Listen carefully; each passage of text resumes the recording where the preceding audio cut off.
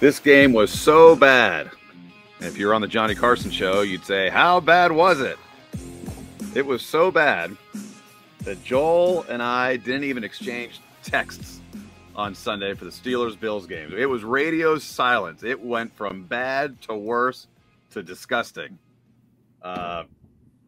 We saved a little bandwidth on our phones, at least. By the way, live in Las Vegas, Joel Alexander, welcome. Yeah, rock bottom, I think, for the Mike Tomlin era. When you add up, I think expectations, just this seemingly this slide that just continues, the defensive, just the defense getting gashed game after game, scraping away to the playoffs last year and then just getting waxed to Kansas City. No major changes to the D line, although you got Ogunjobi, but you lost to it, so that's sort of a 1-for-1. I just think it's the absolute low point in the Mike Tomlin era, and I do think the rebuild word it's here. They're rebuild. They're going to have to rebuild, and I'm curious to see if he's going to be the coach that can get them through it. Quite honestly. Well, you mentioned the D line. We got a lot to discuss between the D line, the aftermath of what was this debacle. I am Adam Kahn at AJ Kahn 95. He is Joe Alexander, live from Las Vegas. This is the Black and Gold Daily Blitz, brought to you by DSP Media. And presented by BetUS.com. Bet with 3-decade leader BetUS. Join now for 125% bonus or 200% if you use crypto. Promo code DSP125 or DSP200 for crypto. Bet sports early, often. Speaking of betting sports, you're in Vegas. I hope you took the Bills at -14. I had the Bills in a parlay at -14. I have a friend who, we call him Eddie Mush. If you've ever seen the movie A Bronx Tale, there's a degenerate gambler in that movie who can't win a horse race, and this guy can't win a wager to save his life. So we were sitting outside of Bally's on Sunday morning, getting breakfast, and he started showing me his betting slips, and I just started texting all my buddies with them, and we went the other way and hit a 14 parlay. $20 paid $235, and he was pretty upset with me for those shenanigans. But he's still a good friend. Yeah, I did have the Bills -14, along with a couple other teams. Last night I teased the Chiefs to a pick and the under to 59, and the under pushed, and the pick obviously came in with Kansas City winning by 1, and the honorable sportsbook.ag gave me a no action bet, and I think that is due to all of the legal competition that we now have in this country. Whoa, getting all serious on us, political and controversial. You won't have that problem with BetUS. Bet they'll pay out. So, all right, I haven't done this in a while, but late in that game, which was really insignificant, whether or not that Kenny Pickett showed growth. I mean, I guess that's somewhat significant. But, the Bills are putting their base defense in. We're collecting yards, but really nothing to take right home about. I started flipping around, man. I started watching the Browns game late. That Chargers game was pretty exciting. Seattle, New Orleans was going down to the wire. You probably had sensory overload there. Your game to choose from. I don't know why you'd stick around to watch this one, but did you fit? Yeah, that wasn't an option. Oh no, it was funny when I got to the sports book. We had a whole setup there with couches, and a group of us rented out, an area that basically gave us 6 televisions or 5 televisions, and I was with a couple buddies from Ohio, so of course we were watching the Chargers Browns. For all the crap they gave me, it was just amazing to see how quickly they disappeared after they missed their field goal. But we were watching all the games, and all of a sudden the Steelers weren't on, and so I went and flagged down, a waitress and said, hey, by any chance, did somebody change the channel? I mean, for any of you who have been in Las Vegas, it's pretty competitive on a Sunday on the TVs. And she said, well, let me check. And she was checking for like 10 minutes. And she came back and said, I apologize. CBS cut away from the game. And so in Las Vegas, I don't know if that happened in other major markets or in Ohio or Pennsylvania, but in Las Vegas, they just cut away from the game at 38-3.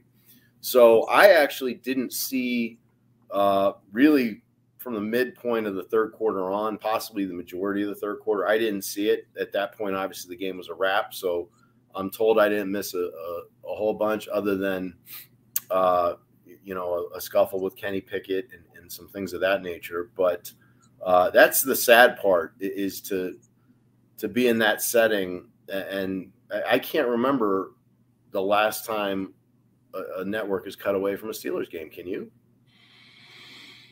No, I mean, I'm sure it's happened more recently than we can remember. There have been the occasional blowouts more recently, the last year or two with Roethlisberger, I know. But sometimes those are prime time games, and so that you don't cut away from them. I don't know, man. Like, you mentioned the dust up with Pickett. There were two actually. One right, where Hamlin hit him late. Right. I saw the early one in the first half. Oh no, this was that's right. That's right. Hamlin hit him late, and I love that James Daniel came to his defense right away. Kudos to James Daniels. I had no problem with that. Not at all. I didn't even really have a problem with the hit so much. I mean, like, it wasn't egregious. He didn't use a helmet. Like, it might have been late, but okay. Yeah, I agree. It's such a bang bang play. The quarterback's giving himself up, but at what point, right, at that point, that the safety, I think it was a safety, was. It's Hamlin. He's from Pittsburgh. He was, University of Pittsburgh. I mean, he was going full speed ahead. Given their history, you would think he wasn't trying to hurt him. I agree with you. I think it was just a bang bang play. It looked bad, and it was a tough hit. Yeah, and then late in the game, Shaq Lawson tackled Pickett around the legs. Again, I didn't think it was anything super egregious. I don't think he was going after him. I think that just kind of the frustration boiled over. It reminded me of Mason Rudolph getting all pissed off at Myles Garrett, but no helmets were ripped off. And although actually that's not true. His helmet wasn't ripped off, but he grabbed him by the face mask. But but again, Pickett stood up for himself, and there's some fight there, and there wasn't a lot of it. But those two occasions, there was the receivers looked lackluster except for Pickens. We may have a new number one receiver right around the corner. I mean, we probably already do, but in terms of depth chart, that may be coming sooner than expected.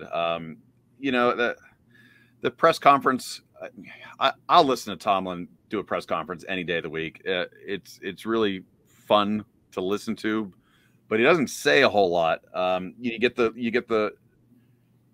He's very frank and point blank, but then he repeats the same mantras over and over again. So, he said he wasn't going to make a change for change's sake. He wasn't going to shoot a hostage. They're not going to seek comfort.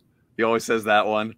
There was one where he said they were asking him about previous weeks, and he said, our windshield is bigger than our rearview mirror. I mean, it's the stuff he says is fun, but what are the results, right? Like, are we going to see, the only major change he's made this year is Adams is starting in place of Alualu, and he changed the punt returner. And look at how that worked out, Well, okay, but to be fair, Sims is supposed to be returning kicks, and he had a last-second injury, and so in the warm-ups, right? In the warm-ups, yeah. I mean, it was completely last minute, so Pierre had to do it. You know, Deontay Johnson used to do that. I don't know why they didn't put someone in there who's actually well. Deontay Johnson's dropping everything too, so you know there are no immediate answers, and I guess that's where you remember the year they started. I think it was 2013. They started 0-4, right? Yep. And then they were a win away from the playoffs, finished 8-8. This doesn't feel like that. This doesn't feel like a team that can. I'm still in denial, right? Like there's still talented individuals on this team. I mean, you look everywhere, and there's supposedly really great weapons. I think actually that is less of my concern now. We've been talking all year long about the offense and its continuity and the game plan and Matt Canada. Marcus Spears, by the way, finally called him someone in the worldwide leader called out Matt Canada today.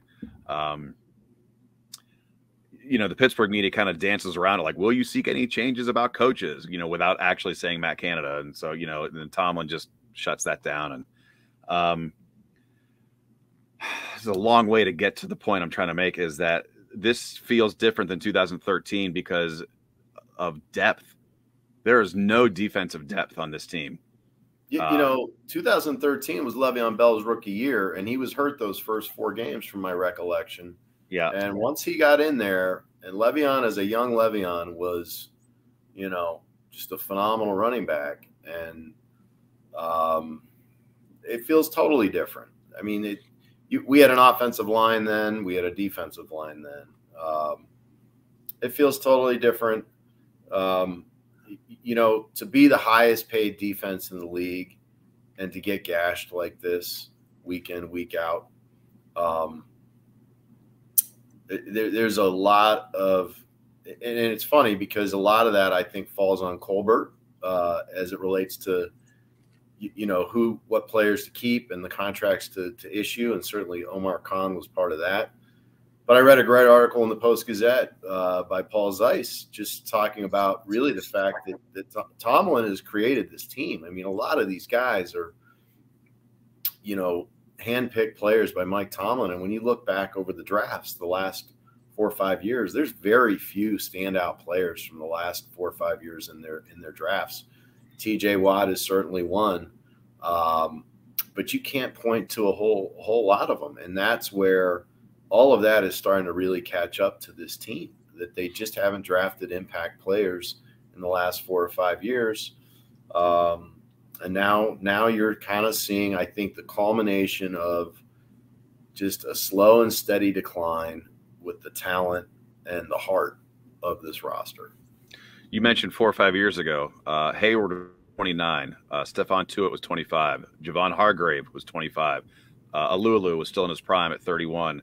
And Daniel McCullers, was 26, but he was our 5th, right? Like those 5 were a really solid unit, and that was just in 2018. And now you got Hayward, who's 33. I mean, he played lights out last season. You can't expect him to do that now at his age. He's still playing well, but he can't do it all.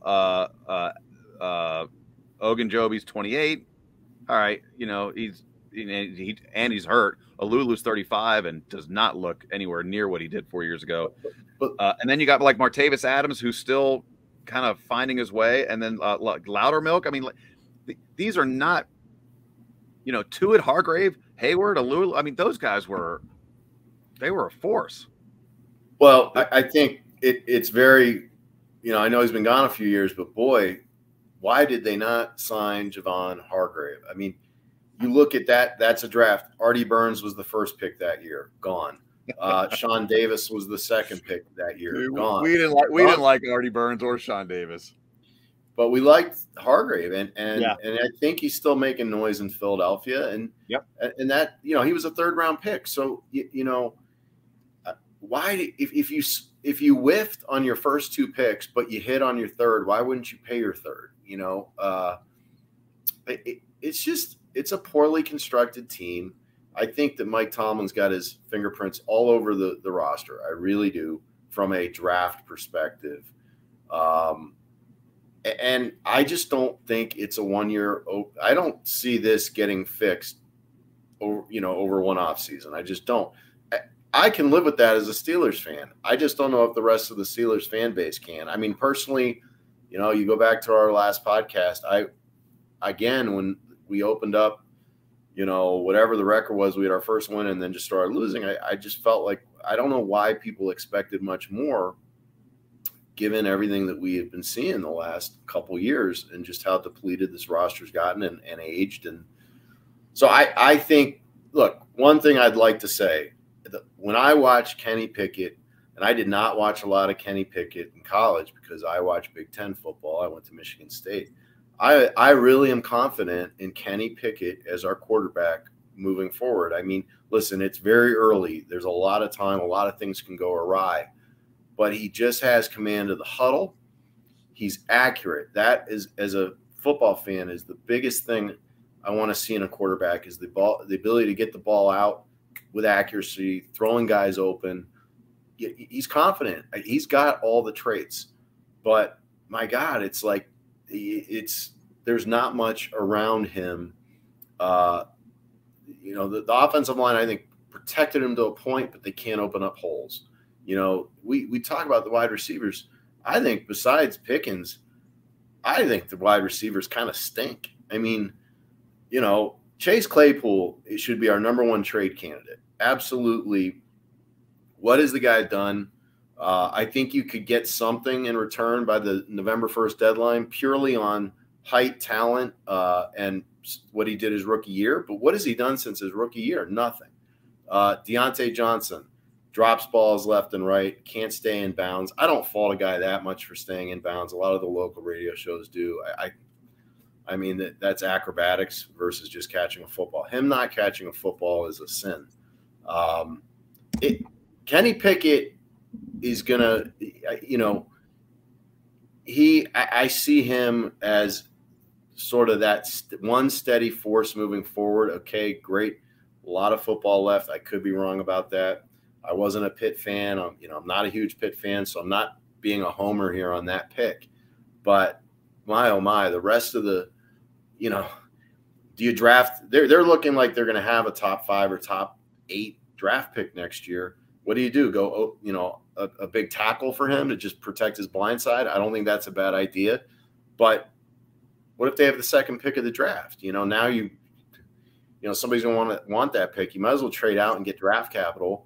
And you're going to have to draft on the defensive line. And I just literally got an article that popped up on my phone on NFL.com about how the Steelers should trade Mason Rudolph at this point. I don't disagree with that. I just don't know what they're going to get in return more than, like maybe a charity 6th or 7th round pick. But I think Chase Claypool is he has got to go. He has not lived up to any of his own hype. He was a 2nd round pick. He hasn't played like a 2nd round pick. Get rid of him and get some draft capital because that's what you need. That's what you need. Next year he's in his final year.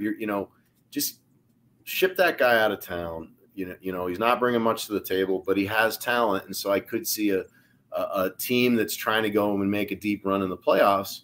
Maybe give up a 3rd round pick, for someone like that. And that's what I think they need at this point. I think they need to stockpile picks because they are in a full. Whether they want to admit it or not, they are going to have to rebuild. This is a disastrous team. I find it amazing how the degree of difficulty with which Claypool and Deontay can make certain catches during the game every week, seemingly, and then they can't come down with the 3rd down and 8 first down conversion. Juju Smith-Schuster a couple weeks ago said that he's learned more under Andy Reid in the last 6 months than he did in his 5-6 years in Pittsburgh. And I don't think he meant that as a dig at anybody in Pittsburgh, but I mean but it is, right? I mean, it is an indictment It's a slight. Yeah, I mean, he meant it as a compliment to Reid and the coaching staff there, but I mean, you can't help but ignore where he had been prior to and what he wasn't getting out of that experience. And they're 30th this season so far in yards after catch, and the Bills just sat on them. They let them. They don't throw deep enough. They don't use the middle of the field enough. They go sideline to sideline, and there's not a lot of movement there. I mean, under Roethlisberger, they use those slants often, and tried to, sometimes, and yes, sometimes they didn't work, and sometimes they get dragged down before the first down. But those plays opened up the middle of the field and helped alleviate some of that pressure on the outside. And the yards after catch is something we've talked about in particular with the yards per pass attempts that Trubisky really struggled with the first few weeks. Pickett has a little bit more range, or has at least shown to have more range and taking more shots.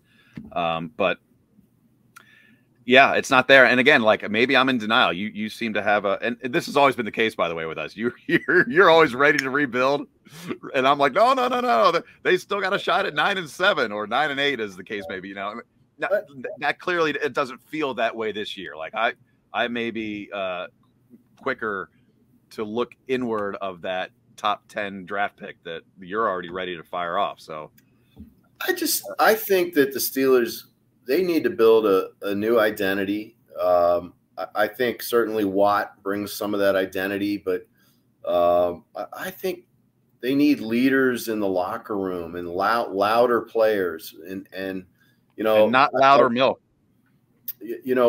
Hearing Arthur Millette, who I know he's pretty much a utility player, but I love him kind of flipping out in the locker room on guys for supposedly laughing on the sidelines. And, it is not the identity of the team does not seem to be a tough identity. They're getting waxed every week and doesn't seem to bother these guys. And listen, you and I aren't in the locker room. I'm sure it bothers them, but it's just, it doesn't match up with the identity of the city. It doesn't match up with the expectations of the city or the fan base.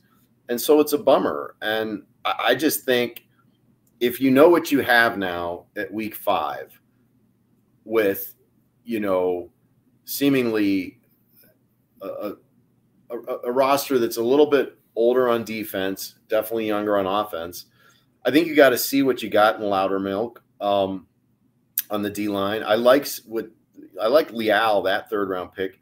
I'd love to see Calvin Austin get in there. I know he's been hampered by injuries, but that's the one draft pick that I'm dying to see. Just he was such a shifty player in college.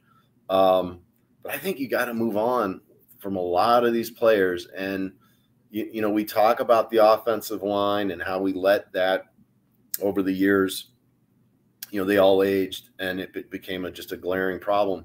I think that's what's happening with the defensive line. I mean, they have not drafted in the trenches, and it's going to take a couple years to fix. I mean, I hope I'm wrong, but I think it's going to take a couple years. So I think you got to see what you got. I think you got to pray that Pickett doesn't get hurt this year. That would derail a lot, and so you do have to game plan around protecting him from like a Burrow injury where he blew out his knee and things of that nature. Because you're already having a terrible year, but you got to see what Kenny has, protect him. I think you got to see what the other rookies have, and then I think, like I said, you got to look at that trade deadline, and I think you got to wheel and deal, because I do not think 6 or 7 picks next year makes much of a dent in the problems that they have. No, I mean, you take it, though, because you're not going to keep Rudolph long term. And you're right, Claypool's probably out the door. Deontay's on for one more season after this. Calvin Austin III is eligible to practice. He's in that 21-day window. I'm sure he'd be a welcome addition to the wide receiver group. But next week, you got Sutton with a hamstring, Minka with a knee, Levi Wallace with a concussion. The whole secondary's gone. The whole secondary. Witherspoon still got the hamstring. And I really liked what Wallace came to the table with, former Buffalo Bill. I'm sure at least 2 of those guys will be back. We'll have to see later in the week. Ogunjobi out with a back, Freiermuth concussion, Gentry with a knee, and Adams with a hip. And they're going against Tom Brady. Tampa's coming to town, and then it's Miami, and it's Philly. And New Orleans is no picnic, and Cincinnati, which we will be at. I mean, they're not going to be – there'll be 50,000 fans maybe. There'll be like 18,000 no-shows at that game. I hope not. I hope just because prime time and it's Cincinnati. I haven't bought my tickets yet. I'm trying to see if those prices slide down. I'll be there no matter what. I got a couple I can sell you. But you know, to close it, Mike Tomlin so eloquently put it. Largely, we were a disaster, and that's where we're at right now. That's where we sit. You know, hopefully, maybe later in the year they'll figure some things out and can build on. I'm not confident. They're going to be another big home dog this Sunday with Tampa, but I think if there's one thing to look for and watch for and feel some enthusiasm for, it is Kenny Pickett. I know that, you know, he threw for 327 yards. I get it. He didn't punch in any touchdowns, but again, I felt like he moved the ball with authority. It was talk about a tough environment, you know, Buffalo on the road, you know, they threw him to the Lions den. That was, you know, if you look back at our podcast a few weeks ago, I was like questioning whether or not they should do that. I think they did it, and I thought he held up pretty well. We didn't put up points, so you can say that ultimately that's what counts. But he moved the ball well. I think as Steeler fans, at least look to that glimmer of hope and hold on to that this year, because he could be the future, and that's all we have to look forward to right now. It's not going to be this year. It's a lost year, in my opinion. Well, and I have a bad feeling that Matt Canada is going to hold him back a little bit. There were 3 and outs in the first half, a 2 and out with an interception, 2 missed field goals, which means they weren't close enough to score touchdowns. And late in the second half, there were some long drives in there, but they got stopped on downs because they were losing 38-3. I mean, it was a joke. So you're right. We're not judging Pickett on that, or someone like Pickens or Austin who may come in and start to develop. I think that, listen, maybe the joke was on me. Maybe I thought this team had something to offer. And it can't just be all about TJ Watt and Minka and a couple of, well, I don't know. Maybe we don't have offensive stars right now. Maybe we do. We'll see. But yes, Tampa coming to town. Expectations are low. What's you know what the early? You're in Vegas. What's the early line on that? I don't have that in front of me, but hold please, and I'll answer that question. All right, you look that up. I'm going to sign us off and come in with it quickly. This has been the commiseration version of the Black and Gold Daily Blitz. I'm Adam Conn at AJ Conn 95. He is Joel J. We are an old married couple, but we're too tired and pissed off to even argue. And the Steelers are +8, which who knows, and they are +310 on the money line, meaning if you wager $100, you get back $310 if they win. You could do that on betus.com. And what is interesting is that the over-under is currently at 43.5. So it could be a tight game. Game's over. It'll be Tampa. Load them up again. All right. Joel, appreciate it. Look forward to another Black and Gold Daily Blitz preview this week with Jeff Bidoff. And, God, man, I hope this isn't so depressing next week. Look forward to it, man. Thanks for joining. Thank you.